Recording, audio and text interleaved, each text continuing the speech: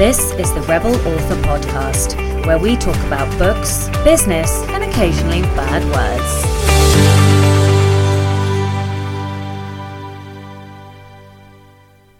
Hello, Rebels. This is the Mini Rebel, introducing you to episode 23 of the Rebel Author Podcast. Well, I hope you enjoyed today's intro by Mini-Me. That's what happens when you're locked in a house and there's nowhere to record in the quiet. So today's podcast is with Jules Horne, and we are talking all about how to write better for audio, be it for audiobooks or scripts or radio. This episode will not only show you how to write better audio.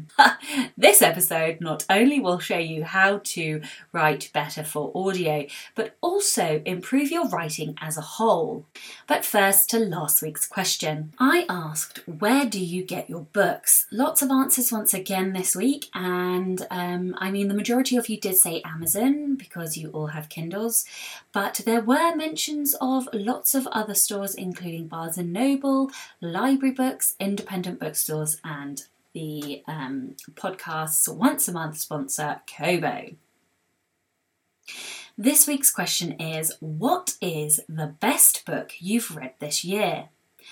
I am not sure what the best book I've read this year is. I am wildly behind where I normally am at this point in the year, and I'm not really sure why that is. I think I've probably been working later in the evenings and therefore read less, but also,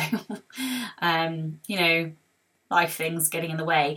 But the current book that I'm reading at the moment, I think is going to end up being one of the best books I've read this year. And that is Smoke Gets in Your Eyes by Caitlin Doherty. And that's all about her time working in a crematorium, and it's, I guess, an exploration of death, which, if you've listened to this for any amount of time, probably won't be a surprise, as you know I have an obsession with death.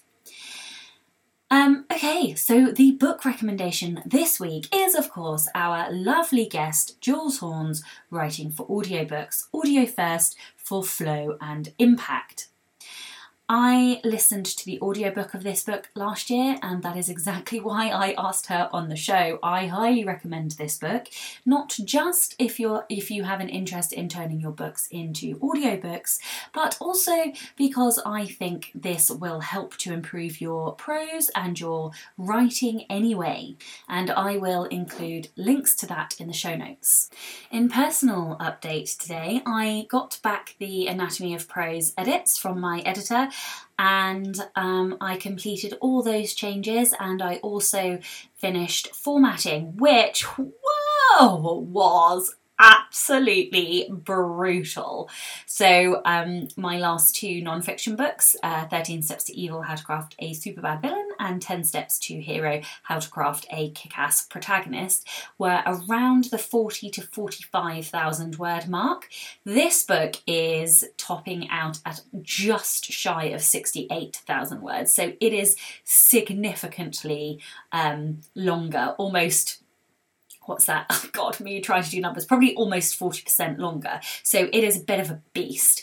And I use vellum to format, and which means I have to do it myself. But it also means that because I write non-fiction and there's lots of quotes and there's examples and there's subtitles, there's loads of fiddly bits and bobs that need formatting.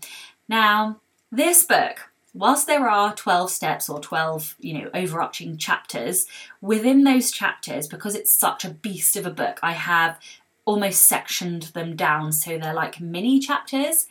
And wait for it, there are 123 of these like mini chapters. So it's a big book. I think it's approaching 400 pages. I think it's around 370, something like that, 375. But I won't know for definite until I get the proofs, which I will be ordering this week. So this evening I am going to be finishing off like the acknowledgements, and then I will be pulling the templates off so that I can send them to the designer to send me back the paperback templates, which means I can then order my proofs. So I'm so excited. The ebook is up for pre-order on Amazon, but now that I have the book, I will be loading it up to the other stores, the Barnes & Nobles, the Kobos, the Apple iBooks, whatever it's called now. So yes, I will be getting the pre-order up there, and then hopefully by the last bit of the week, I will also have the paperback pre-order up too. So this coming week, other than doing those things, I will really be looking at launch tasks now. I'll be also finishing up the workbook, the download. There's like there's 2 additional downloads, one which is free to everybody and one which you can get by signing up to my mailing list. I also, this is exciting, I set up my audio booth. I have like a mini audio booth which I set up within my very tiny office, and so I will hopefully be starting to record the audiobook as well. If you would like to help with the launch of the Anatomy of Prose, if you'd like to be an advanced reader, then there is still time to get on the street team. I have a short form which can be found at bit.ly/AOP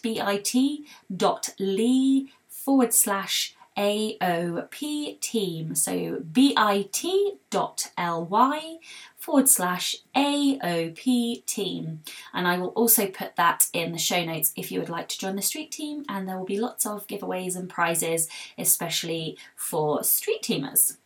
Last bit of news, I was on the Alliance of Independent Authors Inspirational Indie Authors podcast today, actually, which is Sunday. So if you would like to listen to that, and also the interesting thing is it's not like a traditional, me talking about villains or heroes or anything like that. It's much more Howard has a very personable interview style where he goes and digs into like your past, and so you will get to find out a bit more about me. Okay, Listener Rebel of the Week this week is Kathleen March. Kathleen says, when I taught at university, I was the object of fierce criticism by a colleague. She thought she was a feminist too. When I heard she was commenting about my family and what she said was a total lie, I waited until right after a faculty meeting when people were still standing in the room. I then calmly but very firmly said, "Keep your mouth off my family." Everyone heard me, and the good-sized woman shrank. I love that, because there is nothing better than standing up for your loved ones, and also it takes a lot of balls to stand up to people.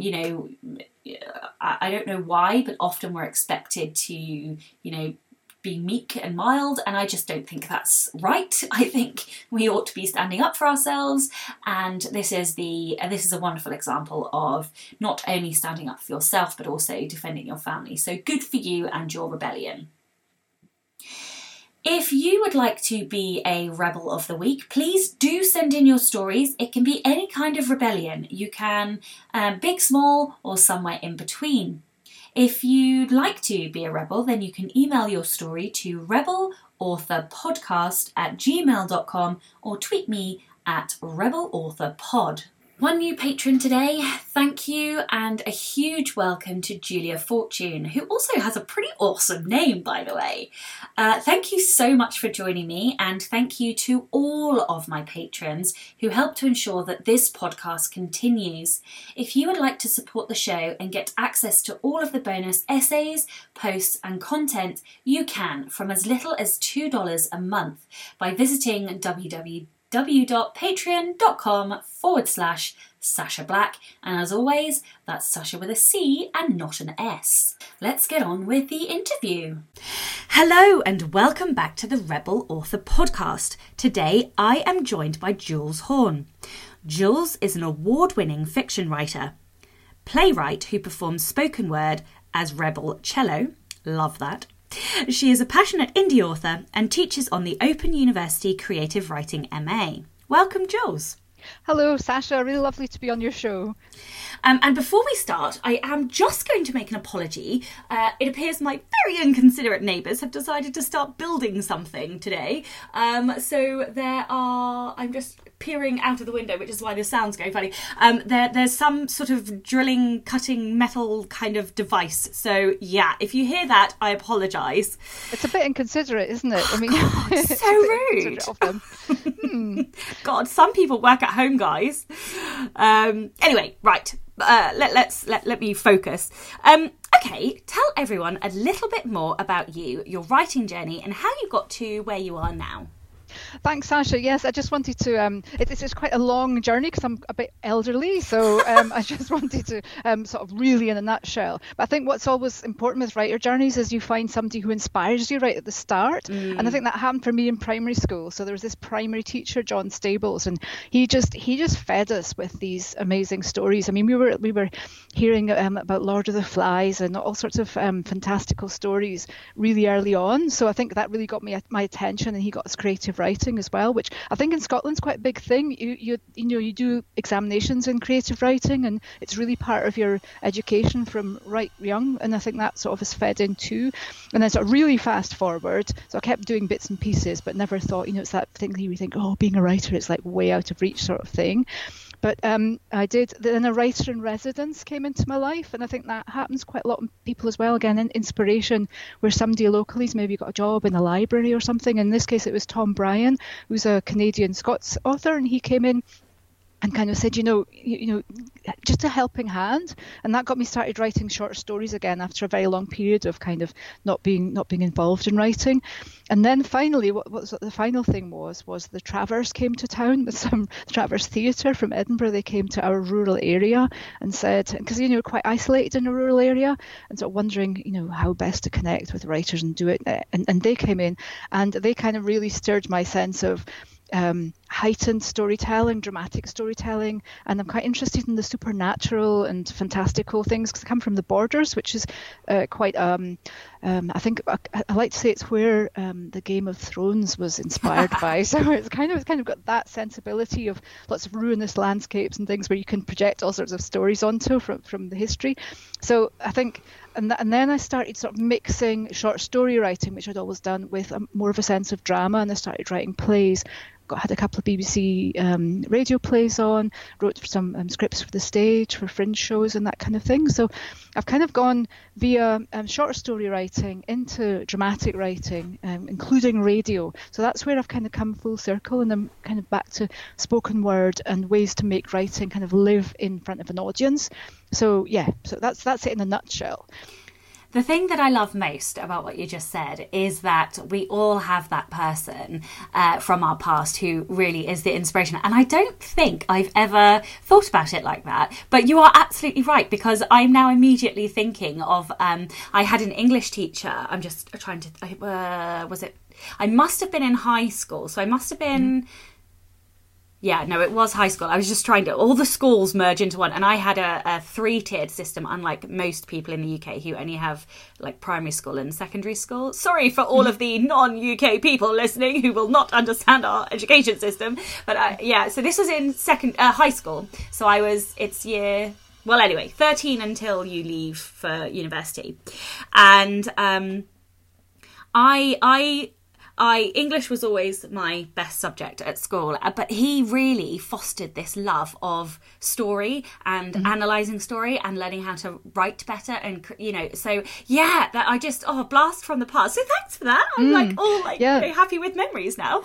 Yeah, I think it's really important to have that person that kind of sparks that for you, because I remember going to a workshop once and it was Janice Galloway, the novelist, the Scottish novelist, and she said a librarian had kind of taken her into a corner and said, look, Janice, this is for you. And I kind of like, whoa, that somebody actually recognised that latent thing in her, that she was part of that world, and kind of really fostered that. And it's just so important, because I think in my case, like say English teachers, the primary teacher was great, but when we did things like Shakespeare at school, Shakespeare, Macbeth is amazing. It's like really this amazing supernatural horror story, but they kind of ruined it. Yeah. the way you do it at school, and you need someone with the kind of imaginative leap that kind of helps you see the excitement of it. I think it's really, really important. Yeah, and I will confess I obviously am a bit of a rebel, but so I never read any of the school textbooks that I was told to read, ever. I don't know how I managed to come out with like the A grades that I got, but obviously like in class you do the analysis and stuff, and that was enough, but they just ruined them. They ruined my joy of doing that kind of stuff in school. But what he did do was foster my love of reading anyway, aside from that, because obviously they would encourage you to read all kinds of books, but also the story. And I've just remembered, I still have the very first story that I wrote of any significance in school. Wow. Yeah. And I just remembered, I'm like going down memory lane. I'm so sorry, guys. This is completely irrelevant to our podcast, but I think it's lovely. It ties you into what your reason, your why, talking about why and sort of tapping into that. I think it's really important, because sometimes you can get a bit dispirited when you're going along, the writing journey, and just really tuning into that thing that got you going, that catalyst. I think it's really important. So having that first story is just amazing. Yeah, I know. I completely forgot until this point that I still had that story, but I'm almost certain I know where it is in the loft. Anyway, right, we are here to talk about audiobooks and writing for audio specifically. So you've written a book called Writing for Audiobooks, Audio First for Flow and Impact, which I say I read it, I listened to it. Does that count? Is that reading? It's still it's a bit of a, is it reading? Yeah, good question. Yeah, I don't know. It's playing out, isn't it? Yeah. But I listened to the audiobook in 2019 and I loved it. I have been trying to consume as much as humanly possible on this, audio creation front. But for those that haven't read it, could you tell everyone about the concept behind the book and... Yeah, well, it's a massively exciting time for audiobooks, because it's really taking off. And I think that thing that you're saying about not sure whether it's reading or listening and where it sits, I think people are. It was really gobsmacking to me to hear from friends who were saying, "I've read this book," and they actually had listened to it, and I think that's really changing at the moment as it takes off. And so the book is really about exploring what's the difference between writing for the ear and writing for print and ebooks. And I have a sort of radio background, so I did radio news and I've done radio plays, and thinking dramatically and how you write scripts, realizing that there's actually quite a difference between how you write for the ear and how you write sort of more generally for the eye and for print. And so I wanted to just capture all those things that I'd learned, from doing radio and from being, you work with a producer or sort of script editor when you do your first radio script, and they kind of take away and go, you need to change this, you need to change this. And it's really developing your understanding of what's different. And I thought, God, this is gold stuff that, it was quite hard, to learn that, because you had to go through that painful get heavily edited by a producer and go, I need to change everything. And so I wanted to capture all those things, because I think they're not out there enough. And for any authors who want to kind of make that transition and make their fiction books ready for audio narration, which obviously is a really costly process. You want to really make the best of it. So I just put all those things in the book. And yeah, it's to help authors think about what are the concepts that are different and get their book ready if they're planning to make that investment in an audio recording. Have they, just checklist of, have you thought about this? Have you thought about this? And and it's that's really the concept behind the book. So obviously you've said that audio is increasing in popularity, but why would an author write for audio first? Yeah, I think there's a sort of material reason which that it's really taken off, and they're saying audiobook sales. I mean, if one of the things about writing a book is it's your IP, and so you want to make the best of it on different platforms. So having done the work, I've written the book, this is another platform, and so I think just materially speaking, it's a good time to consider that. And also to just, I think the skills that you learn through writing for the ear are actually really kick-ass editing skills. So it can help clarify your writing and make it bolder, because you have to be bolder, you have to be clearer and crisper when it's just audio and not visual. So Yeah, so I think it just helps your editing skills generally. So there's the material reason, and then there's the clarity and understanding. And the other thing is obviously it's really fun. Forgetting that aspect, it is really fun to write for the ear and to have an audiobook performed and to hear it kind of coming across in that live way narrated. It's just a really fun medium.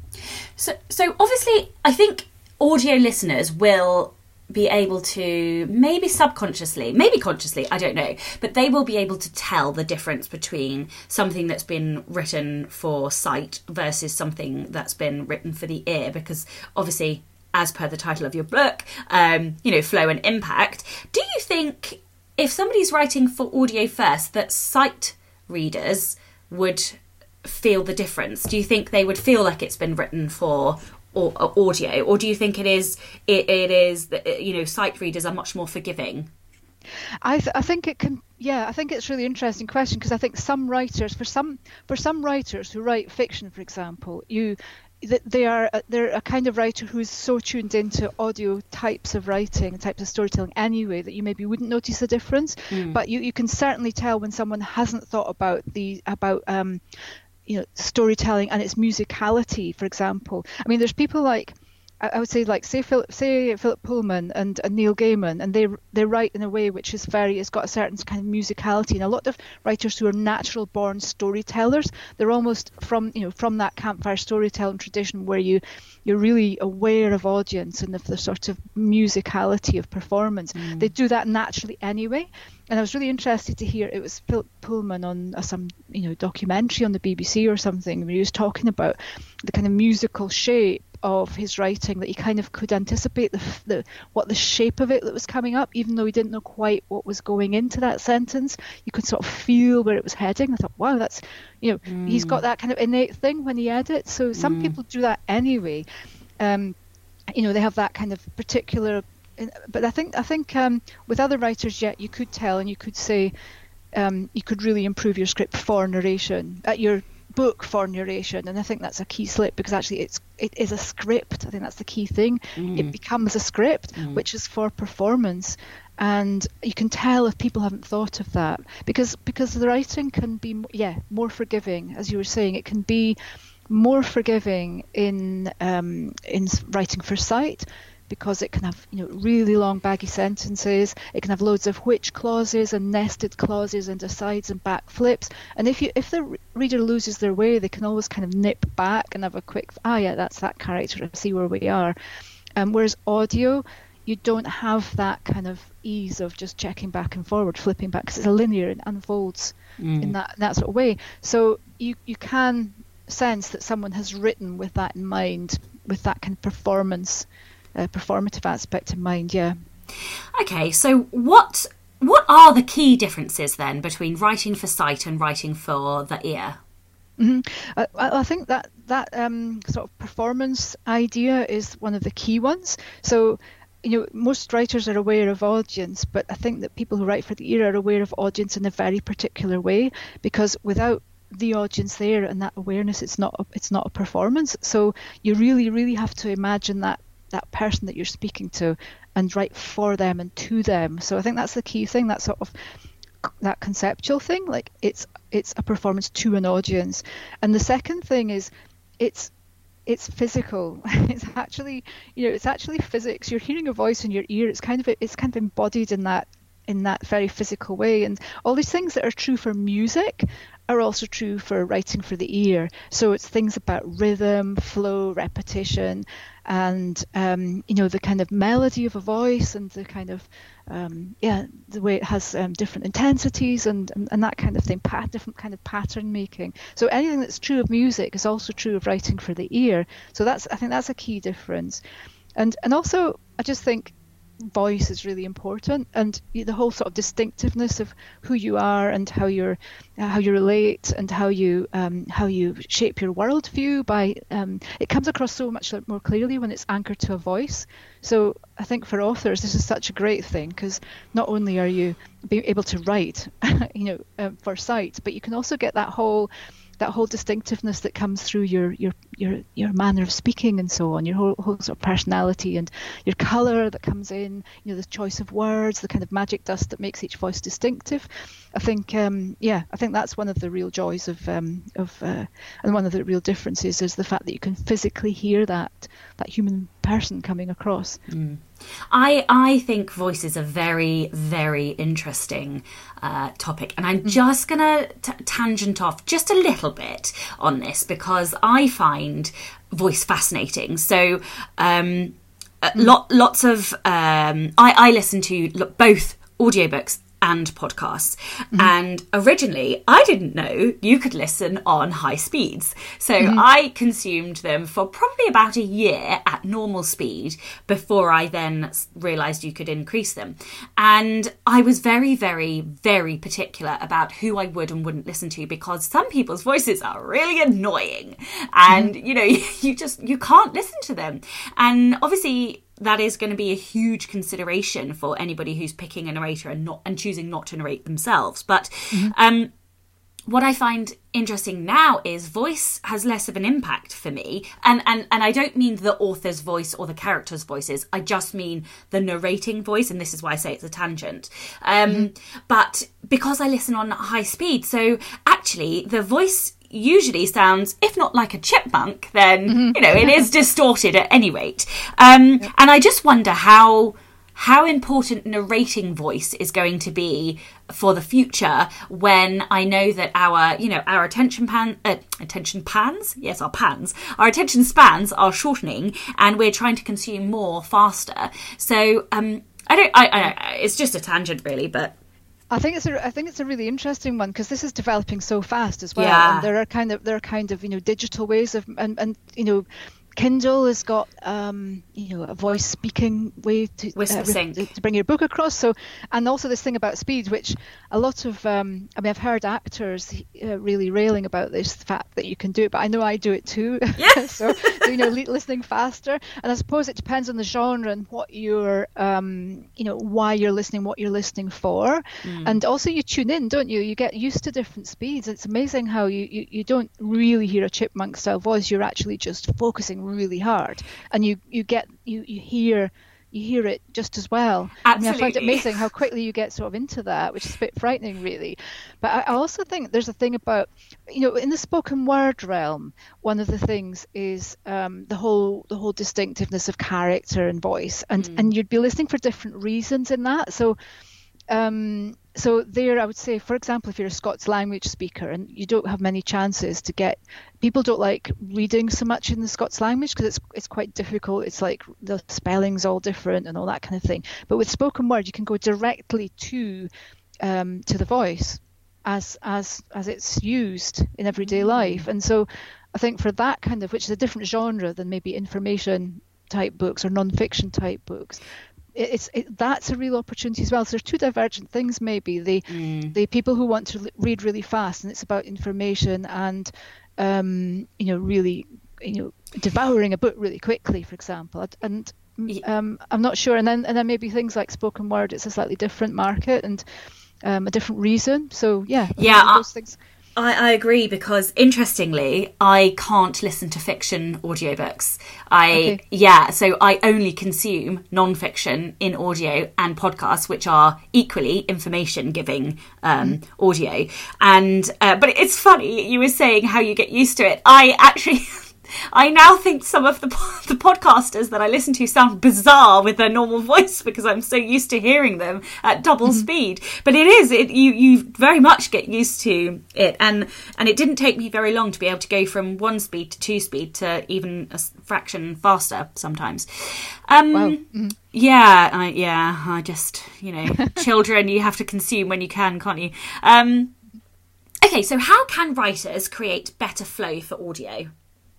Well, I think the key thing is read it aloud, and it sounds really obvious, but I think quite often when people are preparing their book for audio, they'll read aloud in a way that's kind of to themselves, so they'll kind of mumble it to themselves, and that's not the same as reading aloud, which is projecting and really trying out how it feels and really sort of projecting it into the room. So I would say reading aloud reveals one thing that's quite fundamental, which is sentences are usually too long.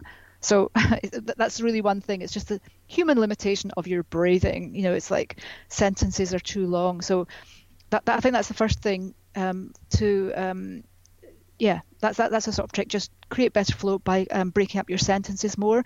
Some words are a bit of an indicator, like things like which clauses, which are relative clauses. So it's kind of an aside explaining something. The man went down the street, which was at the far end of the and these are kind of like net shopping bags, where you can just sort of put loads of stuff in and then get back to the verb. So which clauses are a bit of a culprit, and quite often if you look out for words that are started by which clauses, sentences with which clauses, you can kind of chop them up a bit. That helps flow. And another thing is to look out for spans and arcs of attention. So you can use things like, there's these words in grammar called connectives, and that covers things like firstly and secondly. So firstly, big baggy net bag, where you can put loads of stuff in, and then secondly, big baggy net bag, and those can be expanded infinitely, but they also create spans of attention. So looking out for connectives, and that's even things like but, then, and so on, they really help you create a sense of flow. It's almost like the structural glue of paragraphs and so on. And then I was thinking, things like touches, something I call touches, which is something. The weird thing about radio is that if something's not mentioned, it's literally invisible. So if you've got a radio drama scene and you've got, say, 3 characters in there and 2 are speaking away, and the third character is kind of on the edge of the room reading or something like that, because they're not mentioned, they're not speaking, they're not vocalizing in any way, they're literally invisible. So the actors have to kind of vocalize, and just to remind you of their presence. And that's a kind of touch that just, it's like a firefly that kind of refreshes the memory of that person or thing being there. And it's the same with audio writing and fiction. If, for example, you've got, I don't know, say you're in some kind of wardrobe or whatever, and there's a dog and you're hiding from somebody, and you've forgotten to mention regularly that the dog is there, then we literally can't see it in audio. So you have to keep popping up these touches that keep the picture alive, because the whole thing is about creating pictures in the reader's mind, and it's keeping the aspects of the picture alive that are important for the story. So I think touches is a thing that's really important, and maybe you need a bit more of that in audio writing than you do in fiction generally.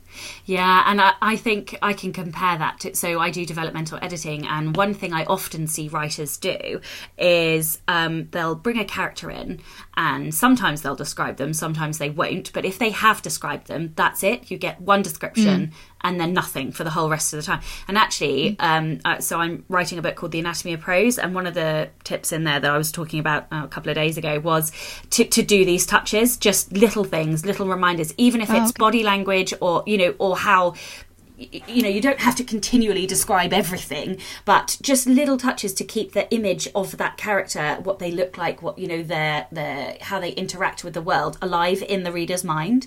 So I love that is one of the things you need to do in audio as well. That makes a lot of sense to me. Yeah, absolutely. And it doesn't need to be like you say the dog and then you say the dog again. You can do it in an oblique way by referring to its, wet, smelly pelt, and these sometimes with characters they have totemic things that are attached to them. Like, Sherlock's pipe or something. So you kind of know it's a kind of totem for that character. Exactly. So there are ways to make the visual live. And in a way that's quite theatrical as well, because when you're thinking about what you're trying to think what can read well on stage, what can read really clearly on stage. And so Sherlock and his pipe clearly, and so or Beckett's tree or something, these kind of things, or it's a bit like that in fiction, I think, and translating it into audio. If you can keep those totemic visual things alive, it really helps the reader to have their picture kept going with these little firefly moments. Absolutely. So any other sentence level tips and tricks you can give listeners to improve their prose for the ear? I've got a tip sheet on that, and I think the which that I mentioned is an important one. I think breaking things up, which and that clauses. There are 2 concepts which are really helpful, which kind of come from drama, and I think one is landing, and that's where the sentence lands. So if you're reading aloud, it's useful to think. Sometimes I see, like a wodge of prose which is very dense, and somewhere in the middle of that is a knife, which is the murder weapon, and it's kind of so buried within that text that's kind of really dense all around it that you don't notice the knife. So you know what I mean, it's like somebody sort of going up the stairs and there's a knife and you think, hang on a minute, was that just a knife, was that because it's important.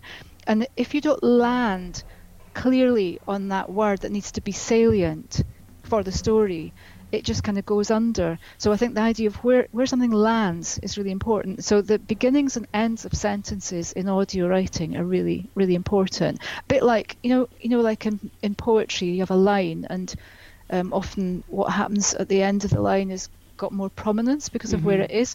So kind of looking out for that. Sometimes it's just putting something like that at the end of a sentence, or at the beginning, or but in some way, or at the end of paragraph, but in some way using space a bit more to allow the salient things to really pop out. So that landing thing's a good one. And the other one is attunement, which I think it's like it's used in meditation. So or in meetings, sometimes in meetings people have this moment of attunement where you'll kind of settle and focus. Well, there's a kind of equivalent thing in audio writing, and in radio writing, which is the recognition that you don't really get straight into the sentence at the beginning. You need a little bit of time. So when you hear radio news, for example, you hear and in other news, they go on, and in other news is totally unimportant as a phrase, but it kind of gets your attention, and then the next bit is a panda has escaped from, it's that kind of thing. And if you think about it, once upon a time is a bit like of that attunement phrase. It's kind of once upon a time, and then there was a young girl in a red hooded coat going into the forest.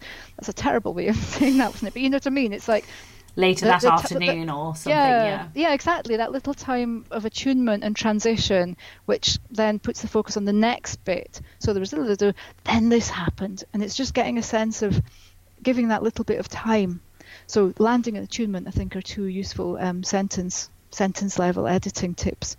Amazing. And they in a way, they sort of contradict themselves, don't they? So it's obviously, it must be about getting a balance, because if the important thing is what's at the beginning and the end, but then also you need attunement time, that is definitely a balance that you need to strike.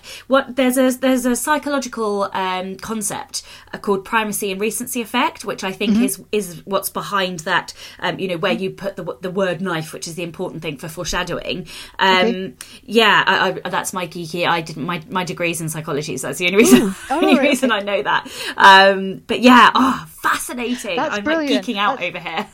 That's a brilliant one, and there'll be another one which you'll love as well, which is the Zeigarnik effect. Okay. And the idea of something starts and it's got closure, and that you're kind of like in hooks and whatnot, you plant a hook and then people are waiting to see where that leads. And in script writing they have a thing called plant and payoff. So at story level there's the plant something, like it's like the it's the Chekhov gun on the wall or something. It's got to go off. It's a plant and payoff. And I've heard of this and I thought it was really fascinating. That's the Zeigarnik effect is like the human need for closure. So if something is started off, it needs to kind of have its answer at some point, and you can use that idea to create these sort of spans. And when you do, firstly, secondly, whatever, that's actually the Zeigarnik effect. I think that's harnessing the Zeigarnik effect, because it's kind of going, we've got to wait for this next thing.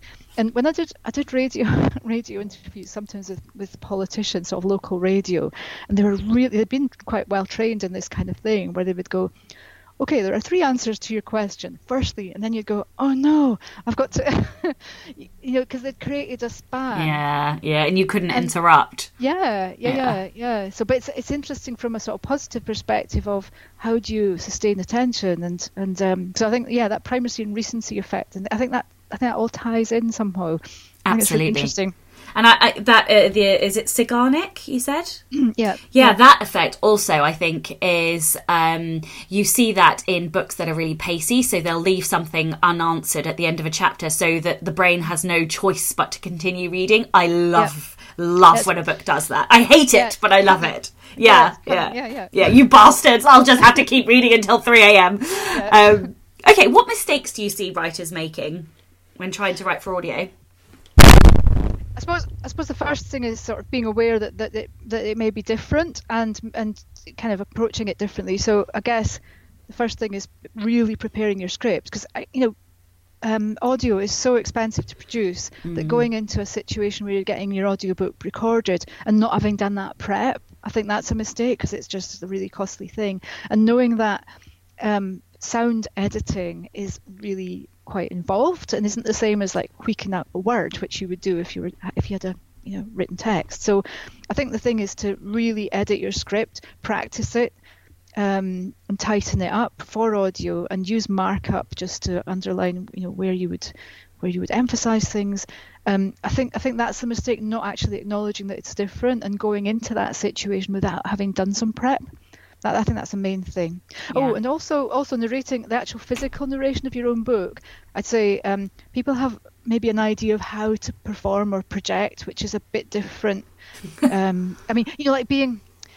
I think you've got to think of it not as an audience that's a huge, loads of people out there, but more a specific friend. And actually, that's the really nice thing about radio writing, because if you're an introvert, particularly, it's got that intimacy.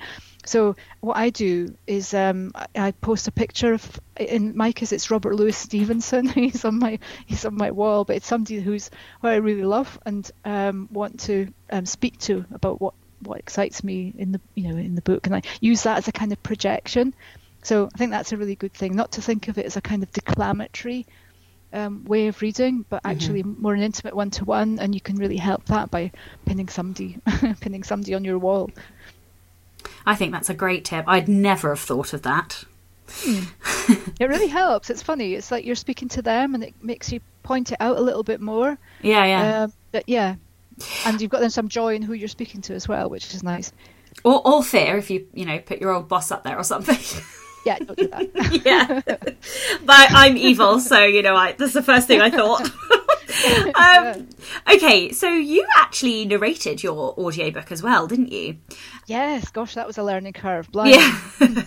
Well, maybe I should ask what mistakes you made. No, what tips would you give for authors wanting to narrate their audiobooks? Yeah, well, I made loads of mistakes. So the first tip is don't underestimate what it involves, because I thought, oh yeah, how hard can it be? Okay, you're just speaking and reading aloud, and actually, yeah, it was quite it's quite involved. It needs a hell of a lot of stamina. So the tips would be to really practice and prepare your script, and to mark it up. I think as the first step. And there's some sort of things that I've discovered. Yeah, God. Really be hydrated. What I realized was that your body doesn't it takes a while to sort of process liquids and that kind of thing. So what voice artists do, apparently, because I was reading up on all this once I discovered how tricky it was drink loads the evening before, so that you're really your voice is not going to get so hoarse, and you can't just sort of swig on the day and expect it all to be really, really good. It's better to kind of be, have sustained hydration. So that was a useful thing. And also discovered coconut oil on your lips is really good, because some things like that. People swear by a slice of apple, or I don't know. Coconut oil was the thing for me that was really good. So yeah. That is fascinating. I always keep lip balm in here, and I always put lip balm on before I come on the podcast. That's usually the last thing I do. But I don't do it consciously. I just... Obviously, it must be my subconscious brain going, your lips are chappy today, love, Yeah. But I think what's different about coconut oil is what I realised you can actually kind of, you can use it as a kind of mouthwash. So it sounds quite gross, doesn't it? But it's like, it sort of works. Whereas lip balm, you would have to kind of crunch it up. But the general idea is the same, A coconut oil has a plethora of different uses, though. I know you can use it as like a hair mask and all sorts. Anyway... It's got a lot of calories as well. That's the drawback, definitely. Yeah. So I write both non-fiction and fiction, but specifically for my non-fiction, I have a lot of graphs or tables or images. So obviously those aren't going to translate it into audio. What would you do in a situation like that for authors who have extra things in their books? Yeah, because numbers and URLs and that kind of thing really don't come across that well in air. So people have different techniques for that. But if you've got loads of things like that and things that might go out of date, for example, what's great about Audible is that you can put them in a PDF and that's attached to your book. So it's kind of like a downloadable that's just related to your book, and people can get that. So you can use that to capture anything like graphs or hyperlinks or stats or anything that's maybe not completely evergreen and needs to be updated every now and then. So yeah, that's what I would do with any of those things. And you can also, radio tends to say, don't use long numbers, but round them up and down. And, similar with stats, use comparisons rather than loads of long strings of numbers, because the mind can't take in too many numbers. You know what it's like when you've got phone numbers and you're trying to remember them. It's a bit similar with audio. So anything that you can capture outside that, and then that lessens the load on you having to put that into the audiobook itself. So that PDF's a key thing, yeah. I definitely don't do numbers. The other day I recorded a quarterly goals post, and I had 19 goals or something. I could not even count. I couldn't keep the numbers in my head whilst I was talking. But anyway, I was mortified. This is the Rebel Author Podcast. So tell us about a time you unleashed your inner rebel. Oh, heck. Right. Well, I think the funny thing is, rebel in the author world, being an indie author is a rebel thing anyway, because you're kind of going against the traditional publishing and kind of trying to carve your own path, which I think it's intrinsic to the whole thing that that you're about and that many of us are about, which is really doing our own thing. But there's a sort of specific example here, because I actually play. I know you play cello as well, so I play cello, but I play it really badly, and I discovered it has another use in spoken word. So I actually play under the name Rebel Cello, which involves playing my cello sideways with a strap on so that it's kind of like a guitar. I love it. And I use that in a spoken word context. So it's great because you can play sort of little bass riffs and little, you can use the bow, but it's all kind of sideways. And yeah, I've had so much more fun ever since I've kind of picked it up that way than when I was trying to do it in a kind of classical way in an orchestra, because I never really had the technique to get beyond fourth position or whatever. I wasn't really that great for classical music, but in the sort of folk and spoken word world, you can just kind of do your own thing. So yeah, I've really enjoyed doing that. So yeah, standing on stage with a cello sideways, doing some of my poetry. And actually spoken word is great for people who want to practice reading their word out aloud. So yeah, really worth trying, because it's short and there's no huge commitment and you can just try it out. When you told me you were called Rebel Cello, I was like, all of the high fives.